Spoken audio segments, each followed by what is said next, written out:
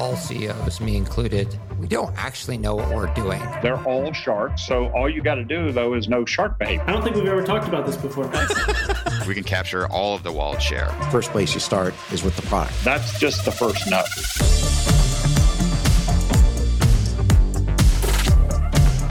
This is the Capital Stack.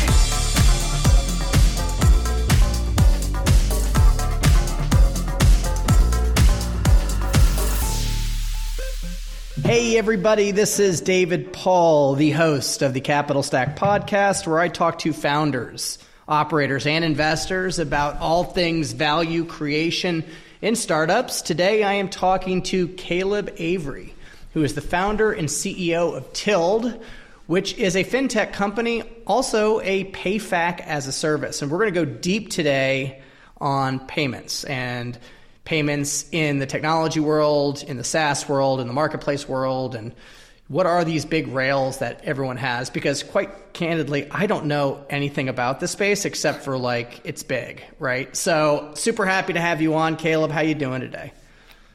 I'm doing great. Yeah, definitely excited to talk through the nuts and bolts of payments, and hopefully you'll leave today with at least a little bit better understanding of what's happening in the payments ecosystem, maybe what a PayFac is, and hopefully a good understanding. Yeah, I just feel like I'm getting fucked whenever I swipe my credit card.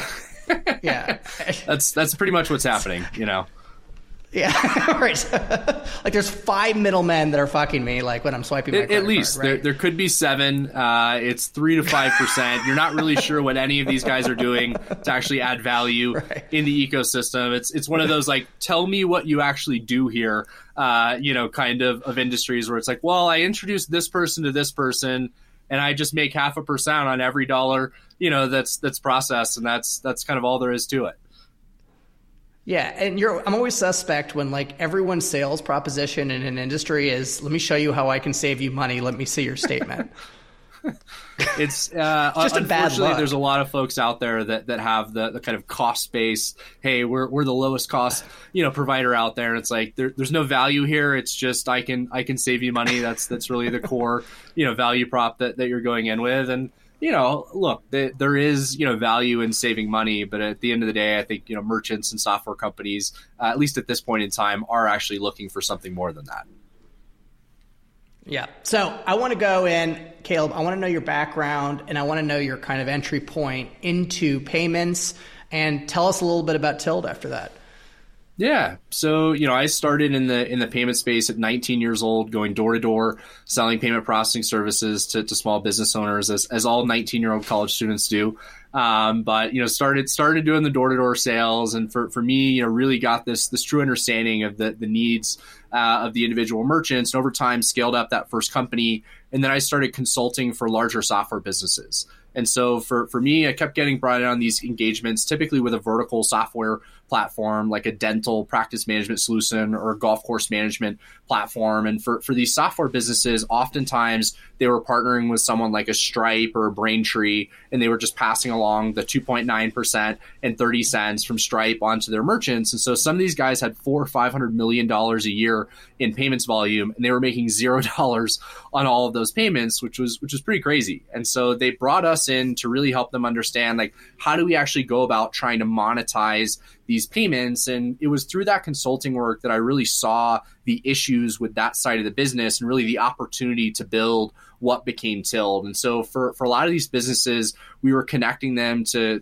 gateways like an NMI or Authorize.net, and then helping them work with ISOs. And so probably a lot of acronyms that I'm throwing out today. So at any point, kind of stop me and we can talk through, what some of these mean. But so let's talk about, like, give us the structure, like how, like, I mean, there's like a couple different, there's layers, right? And I from the person that's actually the person taking my payment to the person that's receiving the payment, like, how does that work? Like, in the most layman terms possible.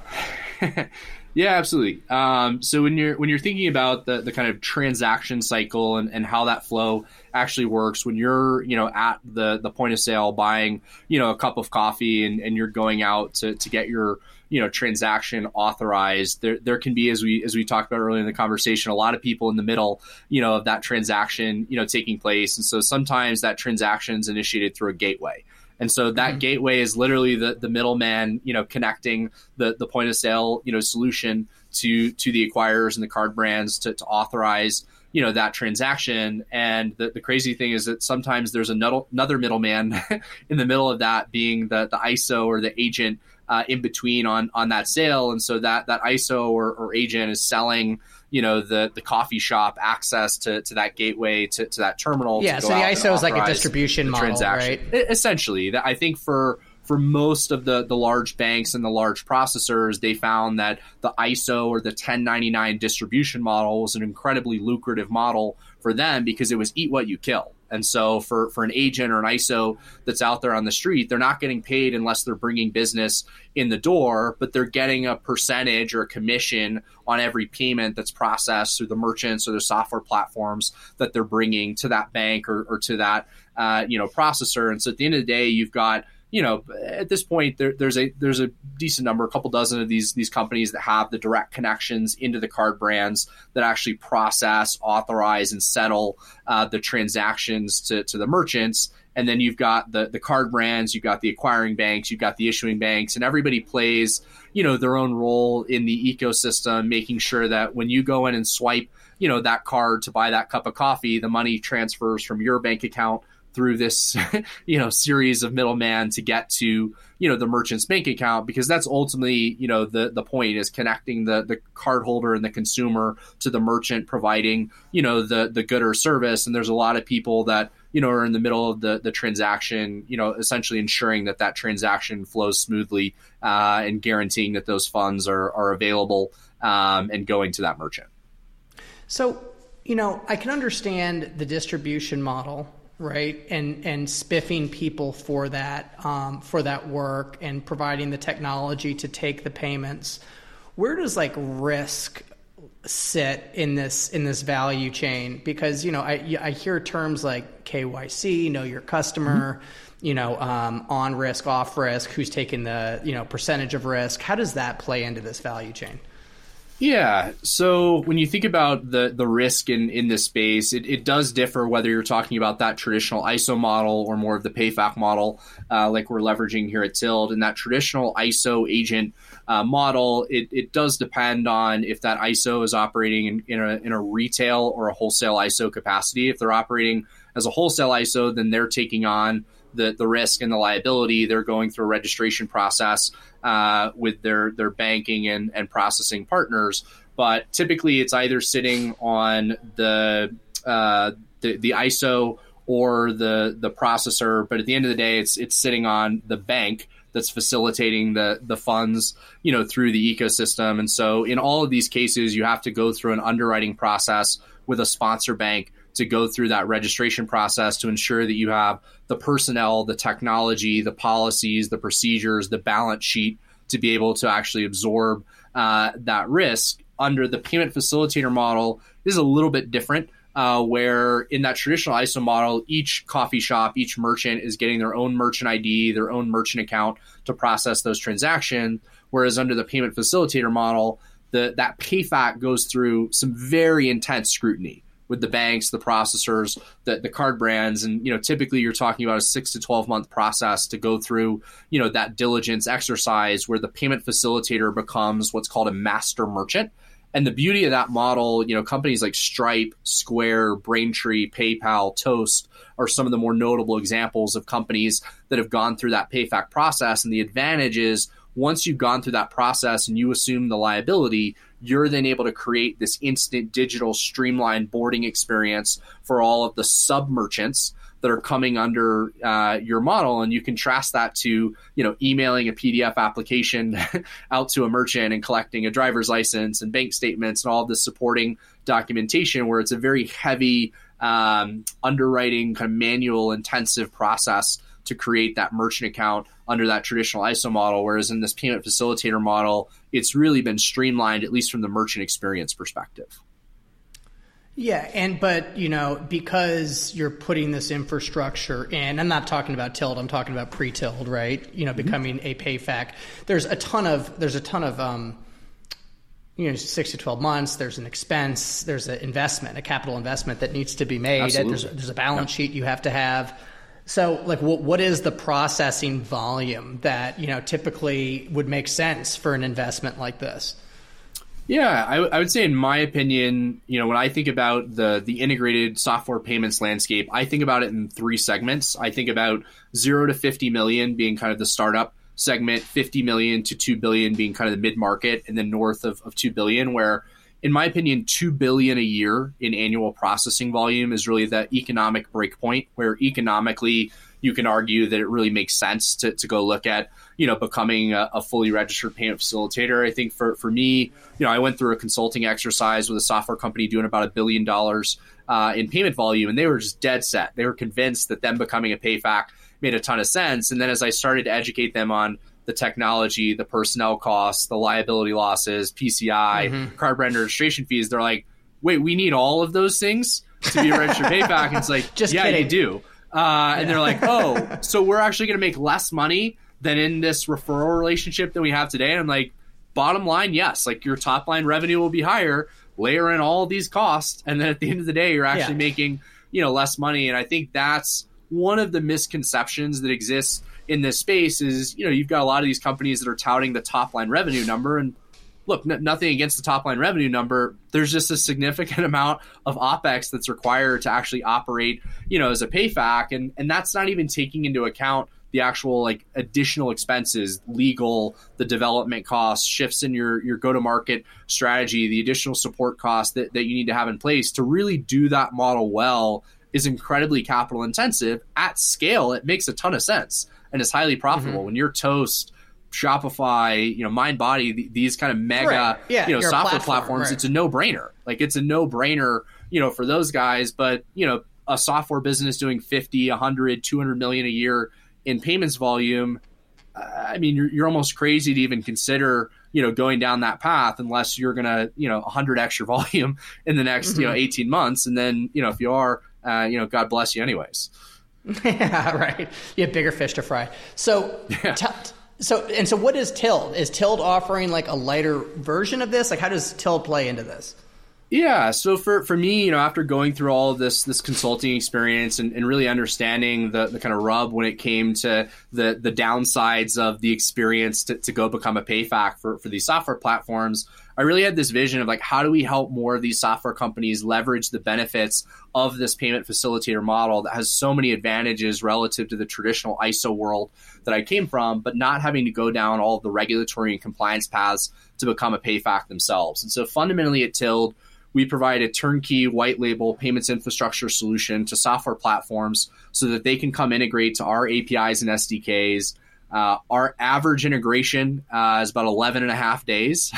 They're not hiring a team. They're not taking on additional liability, but we're still paying them the lion's share of the revenue on all of the transactions flowing through their platform. So substantially easier to get up and running. There's none of the OpEx or the downsides associated traditionally with the PayFac model, but you're still earning the lion's share of the revenue on all of those transactions flowing through your platform. And so it's kind of the best of both worlds between the different models that are available.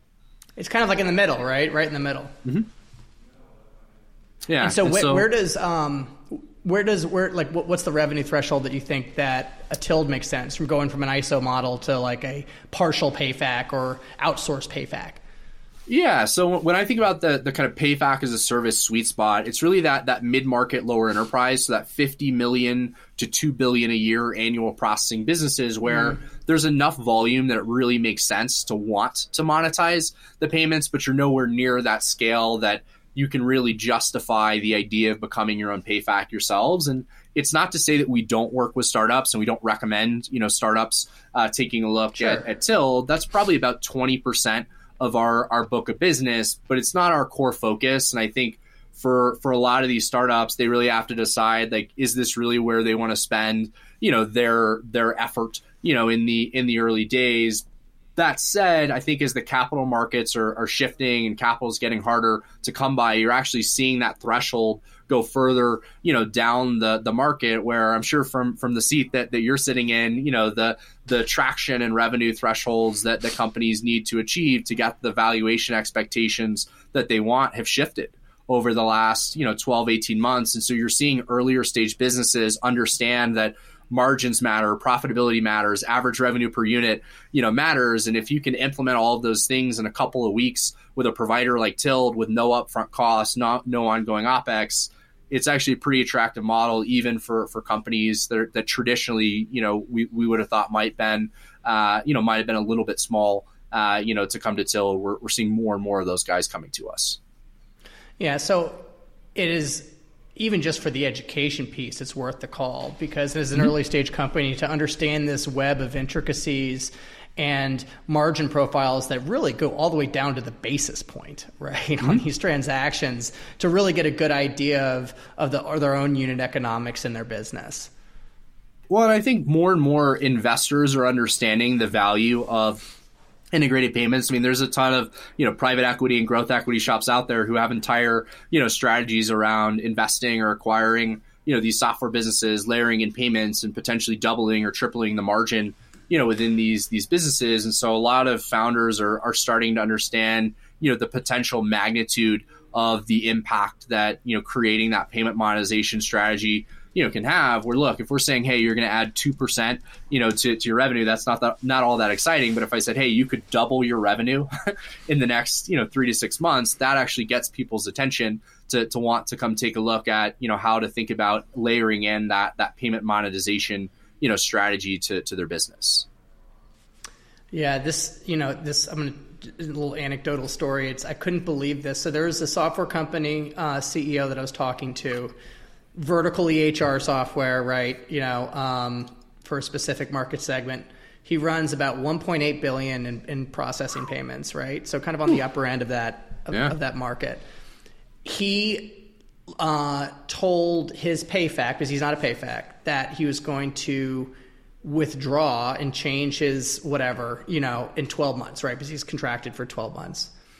They gave him $350,000 cash, as well as 5 salespeople to sell on behalf of him to his customers in order for him to extend his contract. I mean, I just couldn't believe that. That's a lot of money, dude. That's a lot of fucking money. I think, my experience, there's a lot of companies out there that have been able to really take advantage of a lot of these vertical software platforms that really aren't payments experts. They don't understand, well, should I be making 5 basis points, 50 basis points, 80, what's a right. fair share, of this revenue? And, let's take Stripe, as an example. They're going to start you out at 2.9% and 30 cents. And, they're going to graciously negotiate down to 2.75% and 25 cents. Well, you still don't know what Stripe's margin are. You don't know how much money you're leaving on the table. And then you come, talk to someone, like myself, or bring in a consultant. You're like, we're leaving 75 basis points on the table on, whatever it is, 500 million, $1 billion a year in volume. And you're like, wait, we could make an extra 5 million a year in pure margin straight to our bottom line. Like, what the heck are we doing? Continuing to run, all this. And I guess that's when the 350 grand doesn't really matter, right? Yeah. But, look, I don't blame them for trying to retain, their customer. I'm sure it's still a highly profitable relationship, for them. But I think, for us, a big part of our mission here at Tild is this idea of changing the payments landscape for the better, where, look, it's a highly profitable business, but there's a lot of people that operate in this idea of kind of secrecy and, hey, we're going to tell you kind of half of the information that you need so we have an upper hand in the negotiation, whereas our approach is more educational, consultative. Like, even if we're not the right fit for your business, if we can help give you a better understanding of the landscape, the ecosystem, what's fair, what you should be asking for, the questions that maybe you didn't even think about that you need to ask of your current provider or other providers that you're evaluating, we want to make sure that these software businesses really have, experts that they can turn to make sure that they're making the right decisions for their business, even if that means that Tild isn't the right fit, for their business. Yeah. So when this market was on its way to, I guess we could call it the top, right? Before this correction happened, I just felt that this margin pressure on SaaS products was just insurmountable. People were just getting pushed down to the bottom. And I had this feeling, because, you see these variable type, revenue models where it's partial payment volume or transactional volume off the payments and it's partial SaaS. And I was thinking of a world like, was there ever going to be a world where, the software, people just didn't charge for the software, but they were just charging for payments, and like that was essentially the lock-in? Because we have customers that do it today. The software just keeps you in, right? Like it literally is just what keeps you sucked in, but everything else is just payments. Yeah, I mean, we have a software partner that was charging, I think it was like $89.99 a month for their software fee. They discounted it down to $19.99 a month because they're making $150 a month on the payments margin. Like, it's a no-brainer for them to discount that core software fee, or frankly give it away, which is what I think we were recommending in that equation. But look, that if you could make more money on the back end through the payments and ultimately go acquire more customers and create a better experience for all of your partners, why not? And I think from a competitive landscape perspective, part of the reason why you're seeing more of that margin compression on the SaaS products is because some of the bigger competitors have figured out how to effectively monetize the payments, and they understand that they don't need to charge such a premium for the SaaS product itself, and then they're gobbling up market share because they're making money on 2-3 product lines, whereas some of the smaller businesses that haven't figured out how to layer in that payment monetization strategy, their only option is the SaaS fee. Mm-hmm. Right. Exactly. So, since you obviously you're a very customer focused, product focused company based on how it seems like you interact with your customers. So, how do you advise founders, right? Just on that appropriate mix of transaction fee versus platform fee.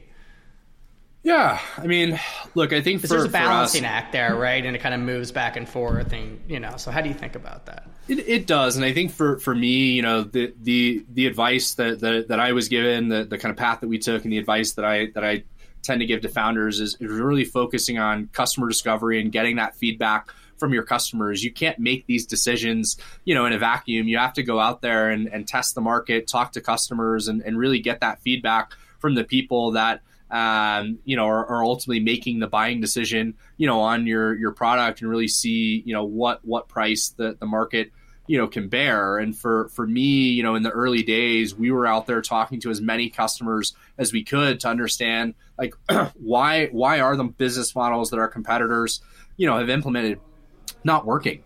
Frankly, we were out there talking to dozens of these companies, and it was something crazy. Like, the first, we talked to, call it 36 customers, and 80% of them had talked to both of our kind of top 2 competitors in the space and decided that they didn't want to work with either, of those competitors. And it was this incredible market insight where they felt like the business model was confusing, and they felt like the time to market was going to be a huge constraint for them. And with that feedback, it's like, okay, well, I know exactly, what these issues are, that my competitors are facing. And if I can go tackle, these couple of problems, then, I feel like we're going to be able to kind of cross that chasm and build something, that can sustain, in the industry. But I think for a lot of founders, they're either nervous, to go out there and do that, or, feel like, it's weird to go kind of have those conversations, with customers. But I think for me, my background was door-to-door sales. Like, I'll go out and talk to anybody right. about exactly. anything. Like, the worst case, it's a horrible, experience, and you don't talk to that person,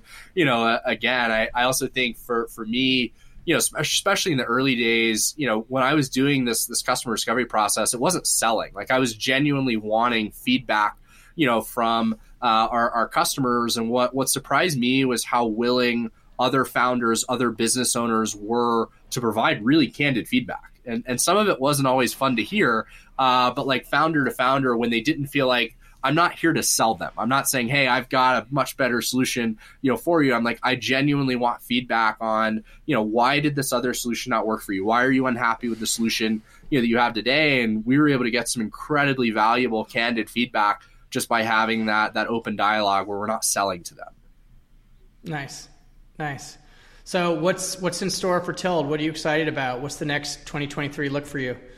Yeah. So, when I think about 2022 for us, we proved without a shadow of a doubt, we can attract, sign, and launch, software companies onto the platform, and just incredibly excited with the momentum, that we've built up. 2023 for us is really about scaling and really, focusing in on these customer relationships, lending sales resources to our partners, to help them scale. Like this week, a couple of our sales guys are at a conference, helping one of our customers go close merchants. And so we're really leaning in with a lot of our larger partners to help them, really scale up their businesses, because we all benefit, from that. I also feel like, for me, we're starting to see more and more interest from, some of the larger players in the space that are excited about, white label or licensing opportunities, at Tild. And so we're starting to explore, these relationships where we've really built industry leading technology focused on ISVs, whereas a lot of the traditional processors have always focused on the merchant experience. You go back to what we were talking about in the beginning of the conversation with that traditional agent ISO distribution model. Well, that distribution model is changing, and it's changing at a pretty incredible pace in favor of software-led payments being the primary way that SMBs are getting access to payment processing. That's the highest growth category within the entire payments ecosystem. So a lot of the traditional players that don't have a very good ISV, software-led experience are kind of looking at the numbers saying, hey, this cash cow side of our business is really not growing, whereas, this software-led payments side of the business is really taking off. And I think, with the technology that we built, there's an opportunity to kind of marry, those two worlds together. And I'm really excited to see where that side of the business goes over the next year. That's awesome, man. That's awesome. A couple canned questions before we finish off today. What is your favorite book? Favorite book, I would say Peter Thiel, 0 to 1. The idea that, to build, something truly meaningful, you can't just have a small tweak, on an existing idea. You really have to start something new. And for me, that started with creating the idea of PayFac as a service. Like that category, that nomenclature, that name did not exist, prior to Tild. And so for us, we're setting out to do something that's never been done before. And that's not easy. But it's a whole lot of fun. That's great. That's great. What's the best piece of business advice you've ever had? So I'd say about 2.5 years ago, really started to understand the benefit of personal branding. That was just a concept that was completely foreign to me, where, around the start of the pandemic, we were really trying to figure out like what the go-to-market strategy was going to look like for Tild, where, trade shows weren't happening, people weren't meeting, in person. It was just a completely different environment than what I was used to and what we had planned for, and started to read up and speak to some folks that were having a ton of success on LinkedIn, selling B2B products on LinkedIn. And for me, that was just this completely foreign concept. But as I started to dig in and really understand more about the value of personal branding, it's become an instrumental part of the go-to-market for us here at Tild. So if you're a founder, don't sleep on the power of building your personal brand online. It can do incredible things for your business, but it does take time. Yeah, it does take time. It's sometimes you feel like you're speaking into a vacuum. For like a while, like I'm 2.5 years. I'm into glad the journey. you got on this podcast, because literally no one's listening to it right now. So. Yeah, yeah. The first year was kind of me talking to myself on LinkedIn, and then it started to get a little better, and then a little better, and now it's a huge part of the go to market motion for the business. But it takes that dedication and that willingness to kind of evolve and stay dedicated to something that you're not going to see immediate results from day one. And you have to even though you have to kind of enjoy what you're doing, whether it's like writing or doing videos or podcasting. Like for me, I do a blog about 4 times a week. I do a podcast. I do a LinkedIn Live once a month. And I made a rule to myself, the first time that I start feeling like this is work, I'm out, right? I don't want to do it. But I only talk to people I want to talk to. My blogs are literally, you can finish them in 45 seconds. It's literally the least amount of value you can ever have in a blog. I mean, it should be a tweet. It's not it's the worst content ever, but I do it, right? And people are subscribing to it for some fucking reason. But I think that part about having fun is incredibly important. I also think you can't put pressure on yourself. Like for me, I haven't posted in a week, and I kind of feel bad about it. But it's I just wasn't inspired to post, during that time period. And I'll probably post the next 7 days. And so, it's like you have to give yourself the space to, do what feels natural, do what feels right, take a break when you need to take a break, but have some fun. And I think I would tend to agree. Like the podcasts for me are a ton of fun. I just love doing these. We do a blog a week, and that's a ton of fun for me. And I love sharing the journey, online with folks, and generally, the feedback's been pretty positive, which is encouraging. Awesome. Well, thank you so much, Caleb. It's great having you on. Everybody, thank you so much for tuning into the Capital Stack, where we learn about what's going on in tech. We learn about the trends. We try to get just a little bit smarter on how the world is shaping and where the puck is going. You can find us on all major platforms, YouTube, Spotify, and Apple. If you like it, share with a friend, comment, cancel me, do whatever. And I will see you next week. Thanks. Bye-bye. Thank you for tuning in to the Capital Stack Podcast. Make sure to share this with someone you know that can benefit from this content. Remember to support this show by rating, reviewing, and subscribing. David Paul is the founder and general partner at DWP Capital. All opinions expressed by David and podcast guests are solely their own opinions and do not reflect the opinion of DWP Capital. This podcast is for informational purposes only and should not be relied upon for decisions. David and guests may maintain positions in the securities discussed on this podcast.